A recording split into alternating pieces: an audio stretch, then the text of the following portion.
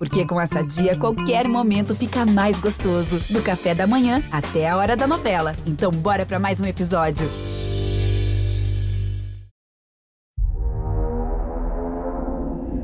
Está começando mais um ATR no GE, sejam bem-vindos ao podcast semanal para falar sobre o CBLOL, que dessa vez terminou a fase regular, então a gente vai comentar como foi essa última semana, quem são os classificados e vamos fazer um apanhado geral das equipes, mas claro, para isso eu preciso dos meus companheiros. Hoje tô aqui com o Lunassi, com o Serê e com o Skit. Boa noite, senhores. Boa noite, Dudu, estou aqui. Voltei para seu desespero, craque Dudu, e muito mais poderoso. Boa noite, craques. Essa semana foi uma semana de alto entretenimento. Vamos conversar sobre os joguinhos que foram bem interessantes. Essa semana, rapaziada, foi só entretenimento. Boa noite pra todos, bom dia, boa tarde. Se tá escutando no almoço, bom almoço pra você, já que já está tá aqui pra desejar este momento maravilhoso do dia, que você esteja aproveitando muito bem o seu almoço neste momento. Mas, realmente, que semana de muito entretenimento, semana decisiva, playoff fechado, CBLOL, o hype tá lá em cima. É isso. Bom, vamos comentar então. Eu quero começar falando, a gente trouxe um pouco disso no episódio da semana passada, mas eu quero começar falando de mais um 0-2 do Flamengo. Então, ao todo aí, 4 derrotas consecutivas desse time, que ainda terminou em primeiro lugar, né? Então, em primeiro lugar, nós temos aí o Flamengo com 13 vitórias. A Vorax conseguiu o mesmo, só que no confronto direto, o Flamengo tem essa vantagem no desempate. Então, é por isso que a equipe do Flamengo vai ficar aí com essa liderança isolada. Mas, na semana passada poderia ser uma semana ruim, mas agora no 0-4 já é preocupante, não? Ah, demais. O 0-4 nesse ponto, assim, demais se fosse semana que vem, o playoff, sabe? Como é daqui a 3 semanas, eu acho que eles têm como se reestruturar, contando com a maturidade de todos lá dentro. Porque é muito fácil o time, nesse momento, estar muito fragilizado. De tipo, vamos se recuperar, vamos se reestruturar, vamos melhorar, pra daqui 3 semanas, mas daí chega na semifinal, perde o primeiro jogo e acabou o time. Então, dá pra voltar o Flamengo 100%, ainda é uma equipe extremamente talentosa, mas eu fico com medo deles estarem muito fragilizados por já terem esse final meio duvidoso, torcer pra entrar 100% na semi pra gente ter uma boa série. Olha, Dudu, não citando fatores externos que também aconteceram, né, nesses últimos resultados aí do Flamengo, que repercutiram, mas assim, eu sempre falo, né, é melhor você terminar bem do que você terminar mal, né, a fase regular. Eu acho que isso, o time, ele carrega muito desse momento, sabe? A gente aprendeu de uma certa forma vendo NFL isso, né, Dudu? Que é muito melhor terminar a temporada ganhando do que terminar a temporada perdendo. E assim, eu acho que isso vale muito pro League of Legends. É o que o Skit falou também em 3 semanas. Então assim, cara, eles vão ter que resetar o mental deles muito bem, porque tem outros times que terminaram nessa última semana, essas 2, 3 últimas semanas, numa crescente muito grande. E parece que o Flamengo meio que... eles perderam, mas eu acho que até o Serê pode até elaborar um pouco mais. Eles perderam jogando, assim, com posições padrões do negócio. Eles não teve nenhum teste muito absurdo por parte do Flamengo. E só pra explicar aí pro fã do ATR no GE sobre a referência do professor Diego, ele claramente aqui chamou o Flamengo de Steelers brasileiro.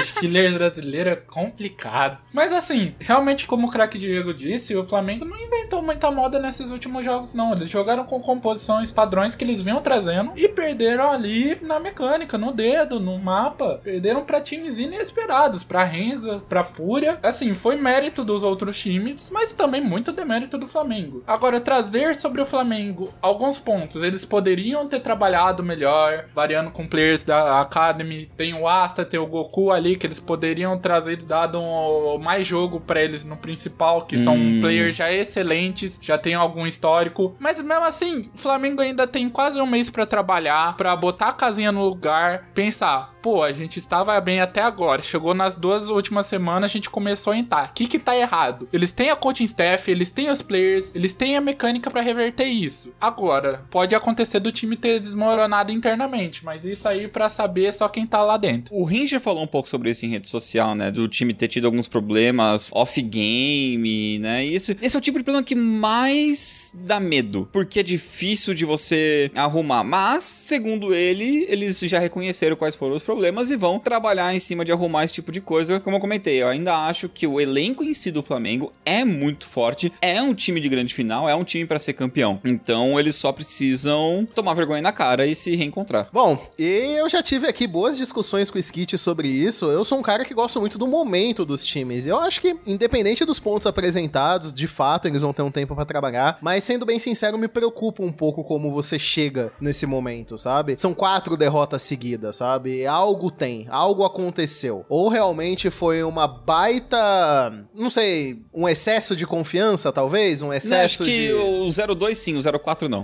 Então, sabe? No 0-2 ainda vai, no 0-4 eu acho que já tem algum problema. E aí, Sere, talvez, até quero deixar pra vocês, será que talvez esse mês inteiro, com esse 0-4 nas costas, não seja mais, na verdade, um problema do que uma solução? Cara, eles vão ter muito material pra trabalhar aí pra pensar o que eles erraram. Pode pesar pro confronto que seja contra ou PEN ou Loud. Eles perderam nesse 0-4 pra ambos os times, então eles têm material pra trabalhar ali contra ambos os times. Ainda assim, muita coisa vai mudar, vai ser um patch novo, vai mudar muita coisa, vai ter material das quartas de final, que vai ser esse confronto entre PEN e Loud. Então, o Flamengo tem muito a trabalhar ainda. E se pesar, aí a gente já vê um problema, querendo ou não, no psicológico dos players. E posso fazer um adendo que uma das críticas que foram feitas ao Flamengo sobre o 0-4 deles é que o Flamengo tinha ido bem o CBLOL até o presente momento, antes do 0-4, porque eles tinham descoberto como jogar o meta primeiro. Então o Sere levantou esse ponto de que o patch vai mudar. Talvez isso seja um ponto positivo do Flamengo, de ser um time que entenda as mudanças primeiro e eles usarem isso como vantagem. Ou pode aí continuar numa queda livre, né? Então realmente foi complicado de saber. É que se eles pararam de se entender, é um problema maior. Mas acho que começa a cair muito na especulação. Foi um final ruim, sim.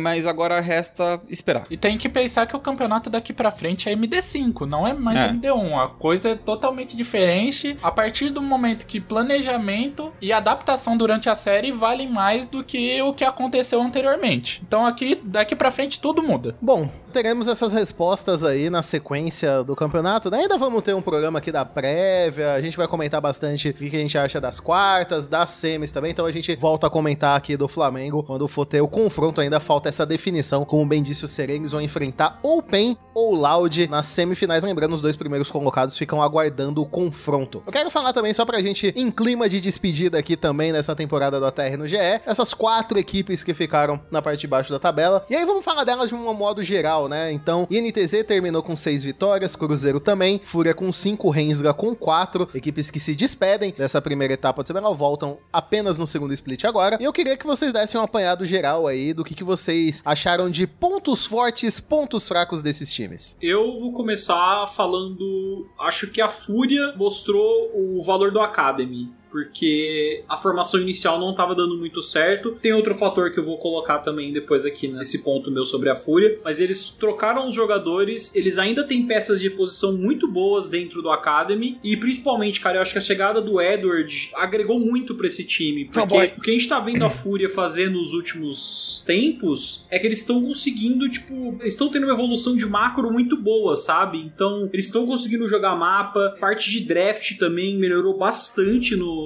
caso da Fúria. Eu acho que é uma equipe que vai entrar em plena ascensão agora, agora não, né? Vai demorar um pouco, mas chegando o segundo split do CBLOL. Então, a Fúria é um time que eu tô bastante intrigado. O Cruzeiro também, porque foi outro time que trouxe peças novas e conseguiu vitórias. Eu ainda acho o Cruzeiro um time muito unilateral, ao contrário da Fúria. Agora, cara, só pra fechar o ponto aí eu já deixo a fala pro Skit e pro Sere. Da Rensga é uma incógnita pra mim, tá? Tudo bem que eles tiveram aqui essa vitória sobre o Flamengo, mas de resto acho que é um time que tem problemas em várias posições e eu não sei como eles vão consertar. Eu não acho que as respostas estão no Academy. E sobre a NTZ, cara, é o que eu falei, foi um time que viveu sobre uma equação. Eu acho que o Maestro vai ter que fazer o mesmo trabalho que ele fez, exatamente o mesmo trabalho que ele fez no ano passado, de recuperar esse time, de de conseguir, na verdade, trabalhar talento, né? Porque eu acho que esse time ainda precisa muito que tenha um step-up grande por parte do Boal, e sem esse step-up do Boal, acho que esse time fica muito fácil de ler, e as equipes entenderam isso muito fácil, e por isso a INTZ não conseguiu ter um jogo tão bom. Cara, eu saí do trem do Boal porque eu tava lembrando agora que a gente não tava no passado falando que o Revolta tinha voltado e foi o melhor caçador do CBLOL? Cadê? Tipo... Eu até tava em uma conversa fora, assim, falando sobre isso, cara, que esse split foi um split muito ruim do Revolta, depois da passagem que ele teve pela Kabum, porque, assim, cara, ele perdeu pra muitos junglers que eu não imaginava que ele fosse perder, sabe? Então... É que acho que o time não tava clicando com ele, não sabe? Tava. Acho que tava muito desconexo em TZ, cara. Cara, acho que sem querer farpar, mas, pô, o split passado, o ano passado ele tava jogando com o Cells, cara, agora ele tava jogando com o Guiong, querendo um jogador mais novo, e o Revolta sempre foi um jungler que gostou muito, né, de auxiliar nas rotas e sempre andar junto com, ter uma sinergia boa com o suporte. Sabe? Pode ser. E eu sinto que ele não conseguiu desenvolver isso, porque jogou o comecinho com o Kabu, depois jogou com o Guiong é um jogador que, querendo ou não, é inexperiente, e ele não conseguiu desenvolver isso, sabe? Eu concordo contigo, acho que essas mudanças de suporte são um problema. Sabe o que isso me lembra? A INTZ troca-troca, a INTZ de 10 jogadores ali que não deu certo, sabe? Me lembra muito aquela NTZ e se seguir o padrão do time, e split que vem eles voltam e são campeões. Então, assim, eu acho que é um split ruim deles. Eu tenho um porém que eu acho que, assim, na minha concepção, pra NTZ voltar bem, o Boal, ele é um cara que tipo, você precisa, tipo, dar recurso pra ele conseguir jogar, e eu acho que isso limita as opções táticas da NTZ. Cara, mas eu acho que isso é coisa de juventude mesmo, dá tempo. Então, mas eu acho que pro próximo split agora, nesse tempo vago que a NTZ vai ter, essas férias que eles vão ter, é o momento do Maestro trabalhar, talvez, o Boal pra jogar um pouco mais de weak side. O Boal e o Guiong também, pra ter essa sinergia com o Revolta que você tava falando, pros dois conseguirem fazer o jogo deles. Eu acho que se você abrir o Boal pra weak side, você pode talvez fazer algumas substituições. Por exemplo, o Micão a gente sabe com a AD Carry mais de weak side. Talvez com o Boal jogando weak side, você possa ter também o Mills no plantel pra jogar esse lado mais forte pra AD Carry, que é o que muitos times estão fazendo em várias ligas do mundo e tá dando certo. Eu acho que o Mills é esse jogador pra você colocar recurso em cima dele e ele carregar a partida, sabe? Então, assim, fica também isso. Eu acho que o Mills não entra muito por conta disso, de o Boal ter essa questão de precisar jogar pra ele, sabe? Dele depender de ter counter no top, dele ter um matchup bom, do Revolta interceder por ele, sabe? Então... Mas o Mills também joga weak side, foi campeão jogando weak side, cara. Foi campeão porque naquela época o meta era pra weak side, mas o Mills é um jogador de strong side jogando AD Carry. Eu te garanto isso, o Mills joga strong side de AD Carry. É o cara pra pegar recurso e carregar o jogo. Mas eu acho que, mano, INTZ é uma discussão longa do que eles podem fazer. O meu resumo, eu quero saber a opinião do Serê, que tá eu e você aqui falando, o Dudu é host, não tem que falar mesmo, mas o Serê, a gente tem que ter a opinião dele aqui também, e a minha opinião da INTZ, quero ver se você concorda, Serê, é se tem que mudar tudo. Assim, eu vejo que tem que mudar tudo, menos as duas cabeças que eu não mudaria é o Envy e o Micão. Apesar de tudo, eu não mudaria o Envy e o Micão, porque os dois já tiveram muitos momentos que eles só viram a chavinha e são os monstros que são. Ah, mas quando eu digo tudo, eu não digo jogadores, eu digo mentalidade. Sim. Tem que mudar tudo de dinâmica, mentalidade. Acho que os jogadores é o menor dos problemas da NTZ. Cara, eu vejo, por exemplo, o Boal que se falou aqui, eu não vi ele que não tá pronto pro CBLOL. Não mesmo. Da mesma forma que eu vi o Boal, eu comparo ele com o Hidan da Loud. Hidan, ele teve um split pela Cade, da mesma forma que o Boal teve pelo Flamengo. Você podia equiparar os dois jogadores, botar que os dois estavam no mesmo nível. O Hidan foi pro Academy, o Hidan tá desempenhando bem no Academy e tá evoluindo. O Boal foi jogado no CBLOL e, sinceramente, na minha concepção, o Boal tá ali no top 3 dos piores top laners do CBLOL. Ah, mas fácil. Sabe que eu vejo isso, ô Serê? Lembra da equaçãozinha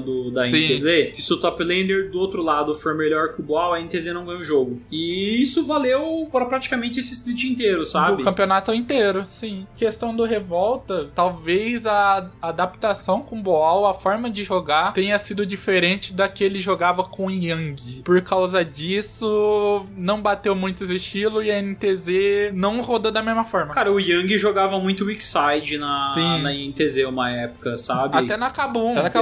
Sim, então o Yang sabia fazer, tipo, o papel de carry, que ele não exerceu tantas vezes assim, porque eles tinham uma preferência maior, né, pra aquela NTZ do passado de jogar pelo meio, às vezes até pelo bot. Então, assim, mas o o Yang, ele sabia fazer essa flexão, né? Ele era um cara que até às vezes eu falava, nossa, ele tem janela pra trocar na lane e ele não troca. E o Boy é diferente, o Boy vê a janela e ele vai lá e faz a troca, porque o Yang sempre ficava com aquela mentalidade, cara, e se o jungler do outro lado aparecer, pode ser que dê ruim pra mim. Mas enfim, não quero focar tanto assim no Boal, deixa a NTZ jogar, deixa que eles vão mostrar split que vem. Da Fúria eu concordo que, tipo, legal da evolução que eles mostraram nesse final, acho que se eles querem ser campeões, o caminho é longo, porque eles evoluíram, mas eles evoluíram pra ser um time que vai chegar nas quartas e perder, que é a Fúria de sempre. Então eles têm que deixar de ser a Fúria de sempre pra conseguir fazer algo a mais, e esse algo a mais que eu quero ver deles no split que vem. Cara, isso passa por algo muito enraizado dentro da Fúria, na minha concepção. Eu vou até, acho que, eu não sei se o Serê concorda comigo, mas eu ainda acho que pra Fúria, tipo, dar aquele, virar a chave mesmo, tipo, é uma aposta sim, mas é, tipo, eles teriam que testar outro jogador no lugar do N com um perfil diferente pra ver o que eles poderiam fazer, sabe? Trabalhar jogando bot side, ou trabalhar jogando top pro Tyrion, que subiu, né, do Academy e vem fazendo um split bem legal. O pior é que eu vejo essa Fúria tendo essa mudança no final do split. Apesar de tudo, a mudança que o Edward trouxe, a mudança que trouxe dos players do Academy, trouxeram o Tyrion, o Pro Delta, o Steps. Eu acho que com esses players, a Fúria tem a mudança que eles precisavam. Eles só precisam mudar mais uma peça. Ali na selva, não dá pra engolir o Follow jogando CBLOL, com todo respeito. Porque esse cara ainda tá aqui. Bota o Gucci, que é da Academy, traz outro jogador. Gente, troca o jungle ali que eu vejo esse time lutando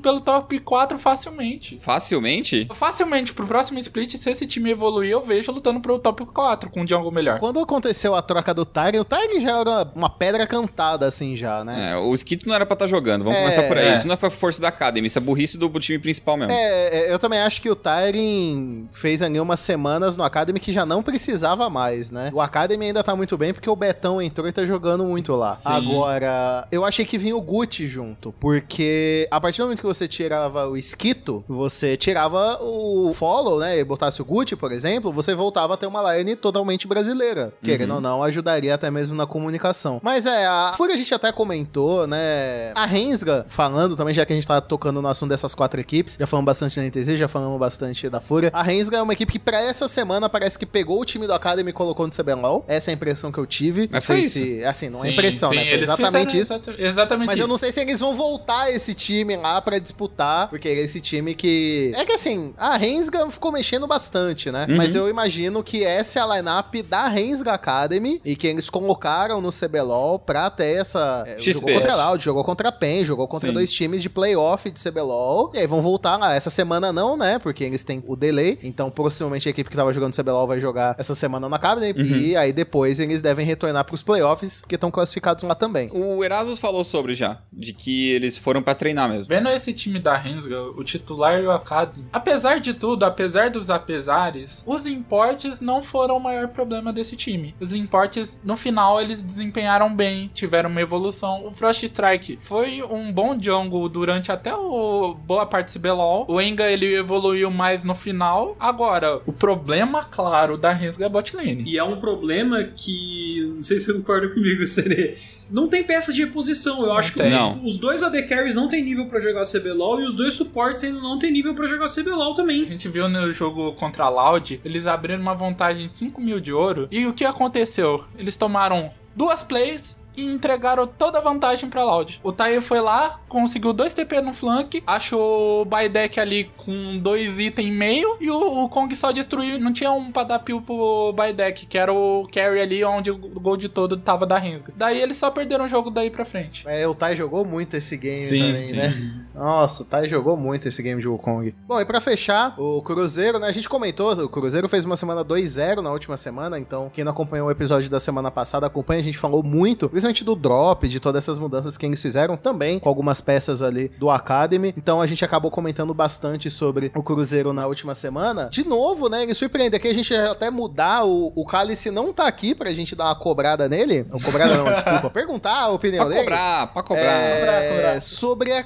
Kabum, cara. E aí vamos começar a falar da Kabum, então. E aí a gente comenta um pouco desse Cruzeiro e Kabum que aconteceu no domingo, porque eu fiquei, de certa forma, assim... A Kabum testou uma composição que não é das composições mais fáceis do mundo de executar, de fato, mas foi um domínio do Cruzeiro que eu não sei o que aconteceu. O Cephas jogou muito, meu Deus. O Cephas jogou muito. De Recaren. O Cephas foi uma boa surpresa, inclusive, né, no lugar do Sting, cara. Sim. Uma coisa que eu gosto dessa Kabum é que quando eles jogam bem, a Kabum é um time que pode ganhar qualquer MD5. Assim, se eles conseguirem estar num dia bom jogando bem, acho que o Weiser, cara, evoluiu muito, o Ryan é um caçador muito bom, só que alguma coisa na dinâmica do time não clica às vezes, o que é muito estranho. Eu vejo esse time da Kabum tranquilamente abrindo uma 2-0 numa série, por exemplo, contra a Red, tomando um 3-2, porque o time ativa o 8 do nada. Eu ainda vejo eles voltando a ser aquele time 8-80. É engraçado, porque eu tô olhando a tabela da Kabum, e aí eu tô vendo aqui 9-9, 50%, e pra mim é exatamente isso. É o 8-80. É o 50%. Ou os caras vão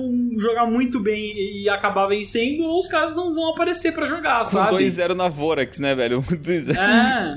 Não, assim, ou eles ganham aquele jogo totalmente controlado em 30 minutos, ou eles tomam aquele jogo de 25 que eles são estompados e eles nem aparecem pra jogar. É incrível esse time. É, a Kabum é muito estranha, cara. E assim, da forma que funciona, né? Porque assim, os jogadores, acho que os jogadores nunca são mecanicamente pobres. Eles estão sempre bem, eles estão sempre fazendo alguma coisa de interessante. No entanto, é o time mesmo, é a sinergia que falha. Que, tipo, de mapa, de jogo, de desligar alguém. Quer a maior prova disso, Skit? Quero. Eu até falei isso na transmissão, acho que pode ter soado mais como uma crítica individual, mas era uma crítica coletiva. O quão de recurso eles colocam no Dzave e o quão pouco ele aparece. Isso é verdade. Qual jogo você lembra, assim, que o Dzave... Puxando pra memória, teve um jogo de Zaya dele que foi muito Porque ele, bom. não digo Monozaya, mas é main Zaya, né? É, então, mas assim, eu não tô fazendo uma crítica aqui ao Dzave, eu tô fazendo uma crítica à Kabum, que não aproveita do recurso que ela coloca na bot lane. Se você puxar, todo mundo fala, né, é o Weiser e companheiros, esse time é o Weiser, é o Ryan jogando, mas eles trabalham de um jeito pra bot lane ter recurso, e a gente não vê eles usando esse recurso. Eles jogando pra bot lane, tipo, dão um recurso e depois não jogam mais em volta do atirador. O Dzave é o que mais recebe recurso no time. Acho que poucas pessoas sabem disso, não é o Weiser, é o Dzave. Não é o Weiser, sim, o Weiser ele não recebe tanto recurso que nem o pessoal pensa que ele recebe, cara. O recurso dele vem dele conseguir ganhar as lane phases, tipo, de auto CS no adversário, sabe? De farmar melhor que o cara, de explorar a matchup. Mas o Weiser não é o cara que o Ryan fica aparecendo no top toda hora e dando recurso. Cara, se for pra fazer assim, se é pro seu mid-game ser jogando pro Weiser numa side e tentando criar a partir disso, não precisa você ficar botando tanto recurso na rota inferior. Então não é uma crítica ao Dzave, pra mim é uma crítica, como vocês comentaram, ao sistema de jogo da Kabum. Você acha que eles botarem tanta coisa em cima do Dzave até pra talvez também liberar o professor pro mapa junto com o Ryan? Eu acho que é mais de meta também, né? O meta é muito, grande maioria dos times joga recurso pra bot lane, joga, não tem como. Então eu acho que é um pouco do meta também. Raros times conseguem jogar esse recurso pro top em vez da rota inferior, né? Mas no geral, grande parte dos times tem, no meta atual, esse recurso pra bot lane. O Kabum tem que aprender a jogar um pouco mais de outras formas, mais ou menos como a Vorax foi evoluindo, sabe? E utilizar os recursos, como você falou, como vocês mesmo comentaram agora. Se ele já tem uma forma de distribuição que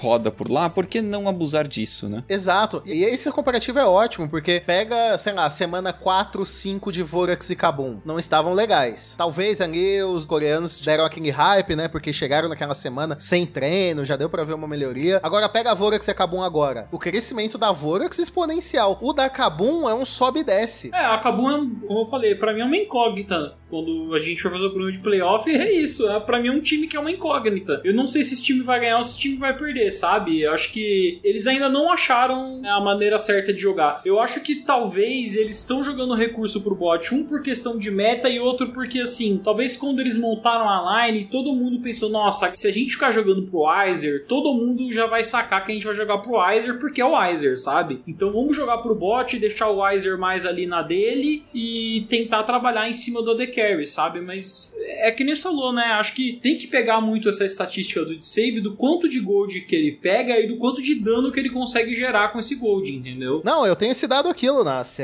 O Dzave, ele recebe cerca ali de 24% do ouro do time, é a maior parcela, e ele dá cerca de 23% do dano do time. No momento atual, o Evrot e o Weiser dão mais dano do que ele. Então você tem um problema aí, você tem um jogador que não tá... Se você tá recebendo gold e você não tá conseguindo, aí você tem que E pra mim é sistema, não é o Dzave, é sistema. É o sistema. Eles não jogam a ponto de criar um cenário favorável pro Dzave. Pra mim o problema nessa situação não é o Dzave, é o time, entendeu? Porque o time tende a jogar pra colocar o Weiser numa rota lateral. São escolhas que depois, quando entra no momento da Kabum jogar teamfight, o Dzave não tem muitas opções pra se virar, né? Exatamente. Até pela escolha, por essas coisas. Então meio que ele tem o Gold, mas sei lá, tem 2 caras pulando em cima dele, matando ele, só que aí o Evrot, o Weiser e o Ryan e o professor resolvem a teamfight. Basicamente esse é o script. Vendo aqui, eu peguei Jungle Proximity aqui dos times, o Dzave fica na média em 12%, que é a média de atiradores, é 13%, então ele fica 1% abaixo da média dos atiradores. Só tem menos proximidade o Drop, mas também tem poucos jogos, né? Na selva em si, então quanto tempo o próprio Ryan fica perto do seu time em 46%, então 1% acima da média. Ele fica muito próximo do Evrot, mais do Evrot do que qualquer outra coisa, e do professor, é o que ele trabalha mais junto. O Weiser realmente trabalha um pouco mais isolado ali, com 10% de proximidade só do caçador, que é mais ou menos a média aí do torneio, menos do que ele, só o Boal. O famoso, na média, continua não fazendo sentido. É, realmente alguns desencontros. Assim, falando sobre o time do Cruzeiro, o maior crime que tivemos no CBLOL desde o início é o Drop não ter um time desde o começo. Esse foi o maior crime do CBLOL. No CBLOL, né? No CBLOL. No CBLOL. Cara, mas sabe qual que é a parada? É que assim, quando montaram a line do Cruzeiro, ninguém aqui veio aqui e falou assim, ó, o PBO não devia estar jogando, sabe? A questão é que assim, o que eu senti do Cruzeiro é que quando eles contrataram o Truquilax, eles meio que já cantaram a carta de que eles iam jogar pro bot side. E eu sinto que o PBO pegou uma role que não era uma role dele, sabe? O PBO sempre foi aquele o silent carry, né? Ele sempre foi um cara que pegava gold aqui e ali, mas o foco dos times que ele jogava sempre era a solo lane, sabe? Ele acabava complementando o dano e ele fazia esse papel de weak side muito bem. Acho que quando botaram o PBO pra jogar strong side, pra mim ele não chegou a jogar mal, mas ele não tinha talvez o ímpeto, por exemplo, que o Drop tem, sabe? Até no jogo contra Kabum, né? Teve uma hora que o Ryan fez o dragão e tipo, o Drop, mano, vou te cobrar, cara. Ele foi pra cima do cara, parecia uma jogada arriscada, mas ele conseguiu cobrar o jungler depois. Então assim, eu acho que o Drop ele tem um perfil mais do que o Cruzeiro quer, que é ter esse AD Carry strong side, esse AD Carry que o cara, ele vai pra cima, ele quer fazer as jogadas, ele consegue trabalhar melhor com recursos. Acho que o PBO talvez se fosse outro top laner, um top laner mais carry, eu acho que ele funcionaria melhor dentro do sistema do Cruzeiro. Esse também é muito por causa, como nem você disse, da não versatilidade do nosso coleguinha Truquilax, que apenas joga weak side de tanques. Cara, mas o Truquilax não é, tipo, ruim. Ele só é limitado. Ele não é ruim. Mas o problema que eu vejo dele, que o Seria apontou, é que ele limita o playstyle do time, cara. É muito óbvio como o time vai jogar por causa dele. Gente, sendo sincero, se você tem players no BR que são até limitados, jogam da mesma forma do que o Truquilax, por que você vai trazer um import lá de Portugal pra... Tem top lane e Weakside no BR? Tem top lane e Weakside no BR. A gente resolveu adotar que o cara ficar 50 CS atrás é o Weakside, né? Ó, eu vou falar um negócio aqui, o Yang ficou sem time, e ele jogava Weakside. Não, mas sendo bem sincero, assim... O Truquilax é mais... Tipo, atualmente parece não mais... acho que o Yang era a solução pra nenhum time, não. Não, assim, na minha concepção, ele podia não ser a solução, mas eu vejo ele sendo melhor que o Truquilax. Eu acho que a última temporada dele foi muito aquém, Serê. Acho que o Truquilax fez melhor do que na última temporada, tô com o Skit nessa daí. Eu ficaria também... Assim, entre os dois, ficaria com o Truquilax. Se tivesse uma terceira opção, talvez eu buscaria a terceira opção, sabe? Não sei quão caro é o Truquilax, né? Sim. Não sei quão caro é ele. Agora, se fosse pra jogar da forma que jogasse pra top lane, que o PBO fosse o Weakside, tinha um nome que jogava com o PBO, que era o Skybart. Que o Skybart jogou Strong Side, o PBO o Skybart jogou... tava bem, né, velho? Eu tava pensando justamente nele.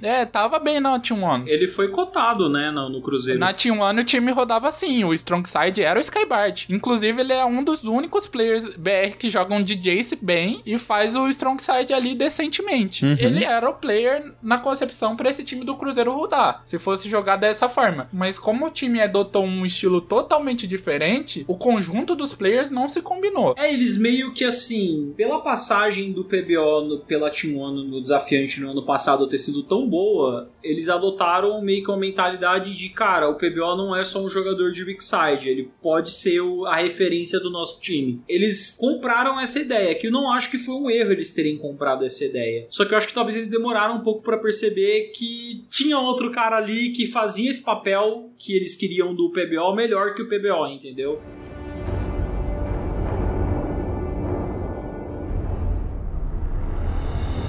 Bom, quero também puxar aqui 2 times agora, vamos pautar esses 2 times de uma só vez, que pra mim também são equipes que chegam com problemas grandes a se resolver e que pra mim eles precisam ser resolvidos se essas equipes querem aí almejar avançar nos playoffs. E eu tô falando aqui de Red e Loud. Elas não vão se enfrentar, né? A Red vai enfrentar a Kabum, a Loud vai enfrentar a PEN, mas eu acho que a reta final de Red e Loud não foram das melhores. A gente já falou, é divertido assistir a Red jogar, mas eu acho que tá chegando num ponto ruim deles dependerem muito da questão individual deles. E a Loud, eu sinto que eles estão ainda se desencontrando muito em algumas decisões. Vou ficar falando pouco desses 2 times, porque a Loud é muito estranho pra mim, pelo simples motivo de que o meu Kyo, assim, entrou no time, eles tiveram uma alta, eles pararam nessa alta e dão umas pequenas subidas de vez em quando. Acho que eles têm que achar o sistema, eles têm que, mesmo papo da Kabum, de achar pra onde jogar e como que eles vão rodar em cima disso e acertar os problemas de rota que eles têm, de vez em quando o Tai tá mais ou menos e o Jinkedo também, mas eles estão começando a crescer. O Jinkedo não é o Frog. Enquanto isso, o pra Red, cara, esse time às vezes é muito perdido. Muito perdido. E era pra ser um time inteligente, era pra ser um time mais rápido, mas nisso vai ser um trabalhão aí pro Coelho. Cara, eu vejo essa Loud tendo claros problemas que podem ser evidenciados, foram evidenciados contra a Rinsga hoje, que é a lane phase deles. A lane phase da Loud tem sido uma coisa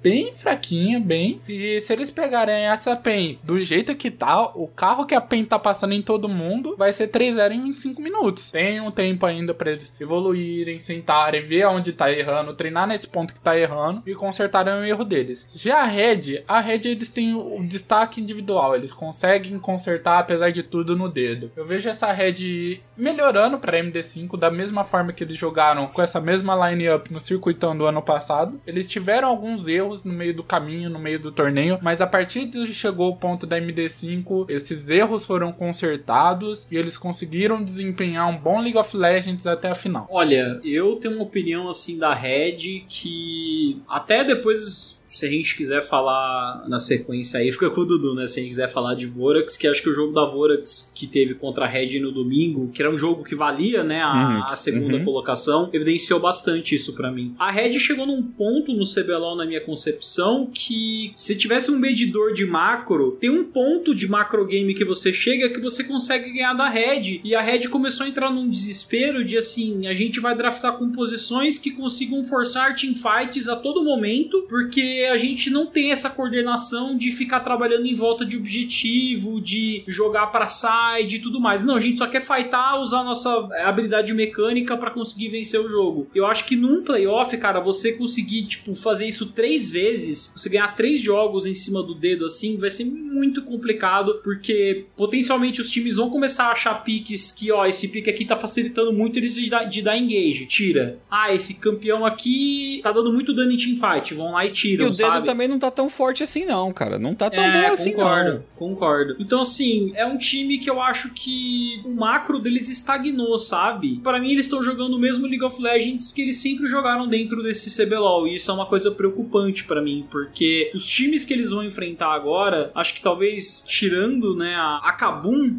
talvez aí de tudo pela inconsistência, são equipes que têm um entendimento aí de macro game um pouco melhor que eles. A Loud também tá um pouquinho ruinzinha nesse sentido, não vou mentir não, mas a Loud, como eu falei, eu acho que o macro deles ainda é melhor do que a Red, só que o problema deles é lane phase, então se a Red eventualmente enfrentasse eles, eles ganham por causa disso, né? Eles conseguem criar uma vantagem de early game muito grande pra cima da Loud. Cara, mas pra Red acho que dá pra evoluir, acho que em MD5 eles conseguem arrumar alguma dessas coisas. E assim, eu acho que pra Red vai ser bom jogar as quartas, porque eles precisam botar isso em prática. Em treino só não vai ser o suficiente. Se eles passarem das quartas, é um time perigoso pra semi. E você soltou um comentário solto que eu acho que explica muito, Skit. Que você falou que nem o micro tá em dia. Eu acho que a Red também começou a falhar nesse ponto, né? Eu acho que crítica sim a maneira como eles jogam em equipe, mas eu sinto isso que você falou mesmo, que a habilidade individual que a gente falava do Gigo, trazendo piques diferentes e conseguindo muita vantagem com o cara em cima cima do topo, o Avenger conseguindo muita vantagem, o próprio Titã, né, fazendo isso. Eu senti... Elogiamos demais, esse é o problema. Não, eu acho que não é nem isso. Eu acho que não apareceu mais, sabe? De umas semanas pra cá. Eu não sei se talvez eles já estão tentando trabalhar nisso. Enfim, papo de playoff, papo do episódio da próxima semana. Agora, pergunta direta e reta, porque eu acho que dessa equipe nem tem muito o que dizer. Vorax é o melhor time de CBLOL no momento? Sim. Pra mim, sim. Vou me comprometer antes. Fácil. Sim, fácil. Finalizando, fácil. Terminou com a mesma campanha do Flamengo. Vamos lembrar isso aqui, né? Exatamente. A Vorax terminou com a mesma campanha do Flamengo e, pra mim, termina melhor. Sim, 3 vitórias seguidas, né? E, cara, a Vorax é um time que não é mais um time unilateral, conforme foi no passado, quando era Prodigy. Que, só capangas FNB, eles só jogam por FNB. Hoje é um time muito mais... tem um playstyle muito mais variado. O Matsukaze, cara, foi um upgrade muito... assim, o Garo tava jogando bem no passado, mas o upgrade que tá sendo o Matsukaze nesse time é um negócio absurdo, sabe? Até o Crastiel, cara. O Crast também. O Crastiel, pelo amor de Deus, tá jogando. Toda vez que eu falava desse time, eu falava, esse time é muito bom, mas, cara, eu não sabia o que esperar do Crastiel, porque a carreira do Crastiel foi muito marcada por jogar em times que, muitas vezes, ele não tinha uma ajuda ali, sabe? A maneira como eles integraram o Crastiel dentro desse time, que o Crastiel é um cara que... eu já falei isso diversas vezes, né, aqui no ATR e no GE. Ele é um canivete suíço, então, assim, tudo que a Vorax precisa pra complementar a composição, ele consegue trazer. E, já começando aqui, a preparação da Vorax para as partidas é a melhor preparação do CBLOL pra mim disparado, sabe? Uhum. E é um time que... eu acho incrível isso, porque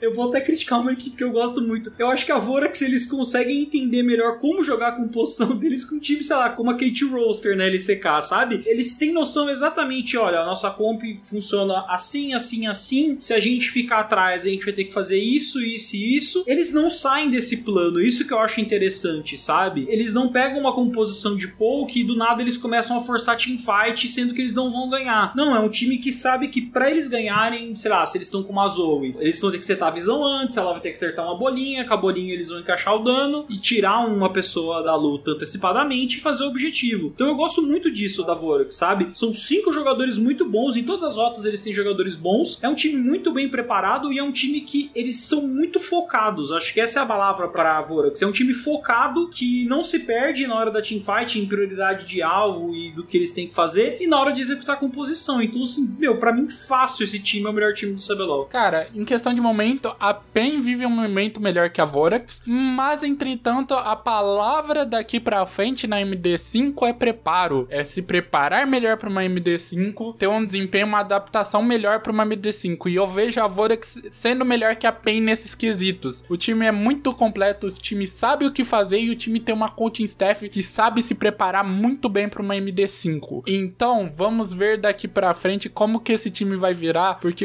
pra mim hoje a final é entre PEN e Vorax e ia ser um jogão de pegar fogo. Eu não concordo da PEN estar no momento melhor que o da Vorax, pelo simples motivo de uma coisa importante que o Lunas falou. A Vorax, quando faz uma comp, sabe muito bem o que quer fazer com aquela comp e joga pra cima daquilo, assim, com o livrinho debaixo do braço, sabe? Então é um time muito inteligente, muito regrado, muito bem setado, e isso é muito bonito de ver. Concordo.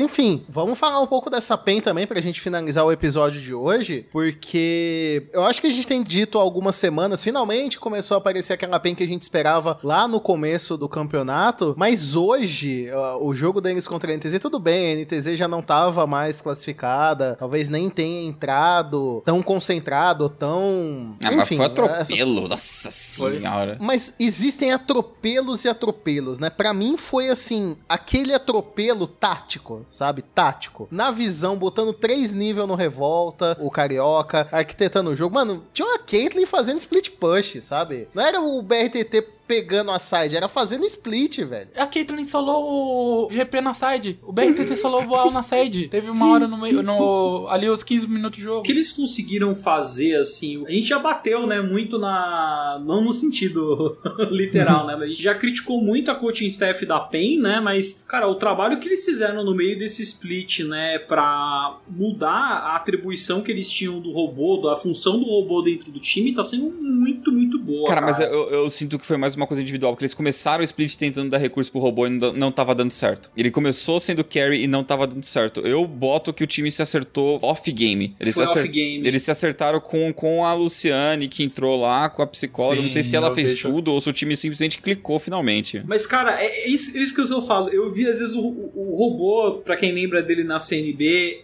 até, tipo, em campeonatos que não eram oficiais, e eu vi o robô jogando com recurso, eu falava, cara, não é possível que é esse robô que eu tô vendo no CBLOL, que ele dá aqueles apagões em lane phase e acaba perdendo. E hoje o robô, cara, ele virou um canivete suíço dentro da PEN, porque o cara tá jogando de Lulu hoje, cara, ele fez um jogo fantástico de Lulu. Ele tá jogando de carry, sabe? Eu sinto que também a PEN não tá precisando mais... Parece que eles desvincularam um pouco aquela imagem de, nossa, a gente precisa ser um time que joga pro bot side, sabe? Eles jogam quando dá, quando não dá, joga pro top e funciona, sabe? E tá dando muito certo, sabe? A PEN se acertou fora do jogo, dentro do jogo e tá vindo com um jogo muito bonitinho. É como a gente falou, cara, semana passada eles jogaram 4v5, o BRTT nem precisou jogar. Nossa, verdade. Apesar da semana passada ter sido 4v5, o BRTT não precisar jogar. Mas mesmo assim, quando ele apareceu, teve uns apagões na parte dele. O BRTT, se for ver os dados, ele tem se mantido em uma constância boa no CBLOL. Ele tem tido alguns bons desempenhos. Então, o BRTT ser constante ali na bot lane, jogando strong side ou weak side, com o robô voltando a ser o robô, que é aquele canivete suíço, é aquele robô problemático pra qualquer top laner do CBLOL, que mesmo que fique atrás, ainda gere problemas. Cara, essa PEN é time pra chegar em final. Não, e ainda tem o Tim. Que se pá o melhor jogador. Esse robô tá parecendo aquele robô que deu o título do segundo split de 2019 pro Flamengo, Sim. cara. Flamengo. Sim. Que é aquele robô perigoso, porque você não sabia se no jogo ele ia jogar de tanque ou se no outro jogo ele ia jogar de carry. No sistema da PEN, se você olhar, eu acho que você dá uma bot lane forte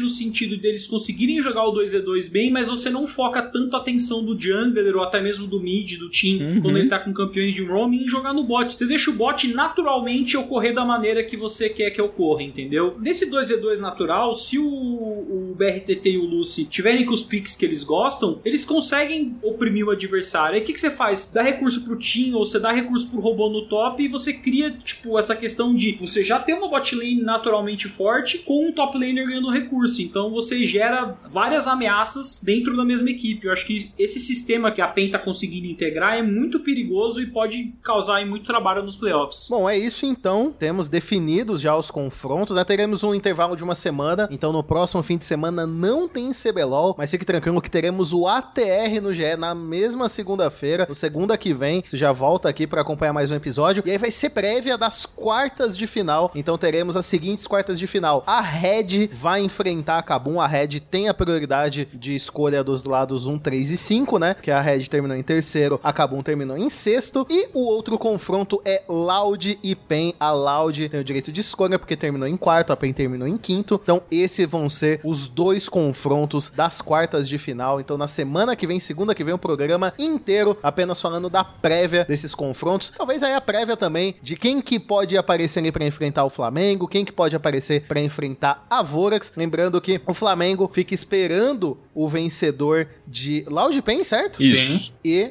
a Vorax fica esperando o vencedor de Red e Kabum. Esses serão os desenhos dos nossos playoffs. E NTZ, Cruzeiro, Fúria e Rensga se despedem desse split. E eu vou me despedindo por aqui também. Muito obrigado a todos que acompanharam mais um episódio do ATR no GE. Não deixe de sempre deixar aí os seus comentários. Mande aí nas redes sociais o que vocês acharam do episódio pra gente. E deixo aqui meus companheiros darem o tchau deles também. Até semana que vem. Tchau!